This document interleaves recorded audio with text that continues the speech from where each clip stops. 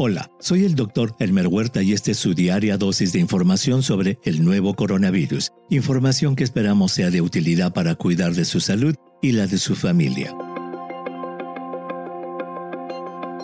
Hoy veremos qué se sabe sobre las secuelas que quedan después de haber pasado el COVID-19.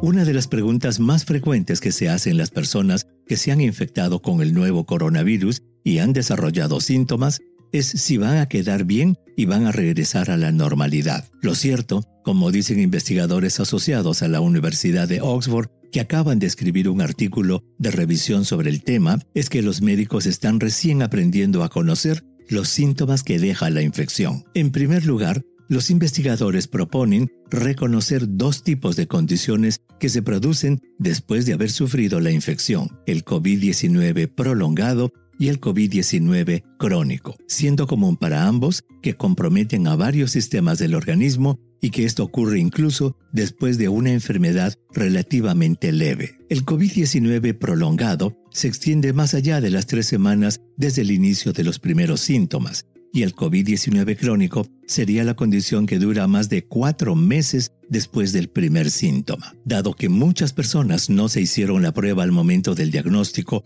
y las pruebas falsas negativas son comunes, los investigadores sugieren que una prueba positiva para COVID-19 no es un requisito previo para el diagnóstico de esas dos formas de condición prolongada de la enfermedad. Basta con el juicio clínico del médico. En cuanto a los síntomas, los autores dicen que estos varían ampliamente, pero pueden incluir dificultad para respirar, dolor de pecho, dolores de cabeza, dificultades para concentrarse, dolores musculares y debilidad, malestares gastrointestinales, alteración metabólica, como que la diabetes sea difícil de controlar, tendencia a formar coágulos y depresión y otros trastornos de la salud mental. Las alteraciones de la piel pueden adoptar muchas formas, incluyendo ampollas, ronchas o sabañones. En cuanto a la frecuencia de las formas prolongada y crónica de COVID-19, los investigadores dicen que se presentarían en el 10% de las personas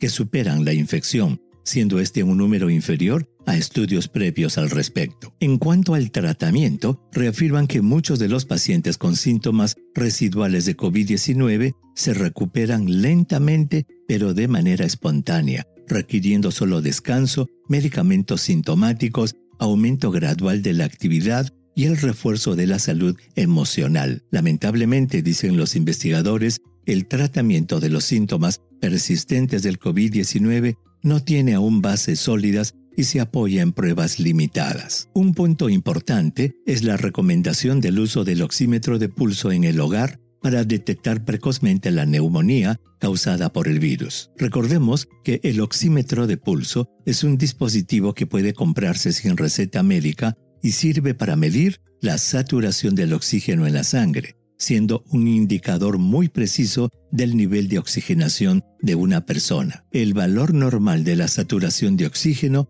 es de 95 a 100 a nivel del mar. Cuando este valor está entre 92 y 94, debe motivar una consulta médica inmediata, y si es menos de 92, debe obligar a una hospitalización. Por último, dicen los autores, las indicaciones para que la persona vea a un especialista incluyen un desmejoramiento progresivo por síntomas respiratorios, cardíacos o neurológicos nuevos, persistentes o progresivos. En resumen, la ciencia está recién aprendiendo a reconocer que no todos los pacientes que sufren de COVID-19 regresan a la normalidad y que debemos esperar más estudios para evaluar el verdadero impacto de la enfermedad. Mientras tanto, recordemos que lo principal es evitar la infección. Para eso, el uso de mascarillas cuando se tiene gente alrededor, el mantener una distancia mínima de 2 metros con otras personas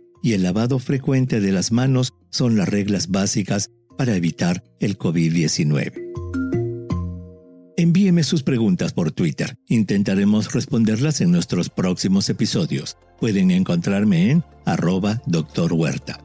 Y si cree que este podcast es útil, ayude a otros a encontrarlo, calificándolo y revisándolo en su aplicación de podcast favorita. Volveremos mañana, así que asegúrese de suscribirse para obtener el último episodio en su cuenta. Y para obtener la información más actualizada, siempre puede dirigirse a cnnespañol.com. Gracias por su atención. Chao.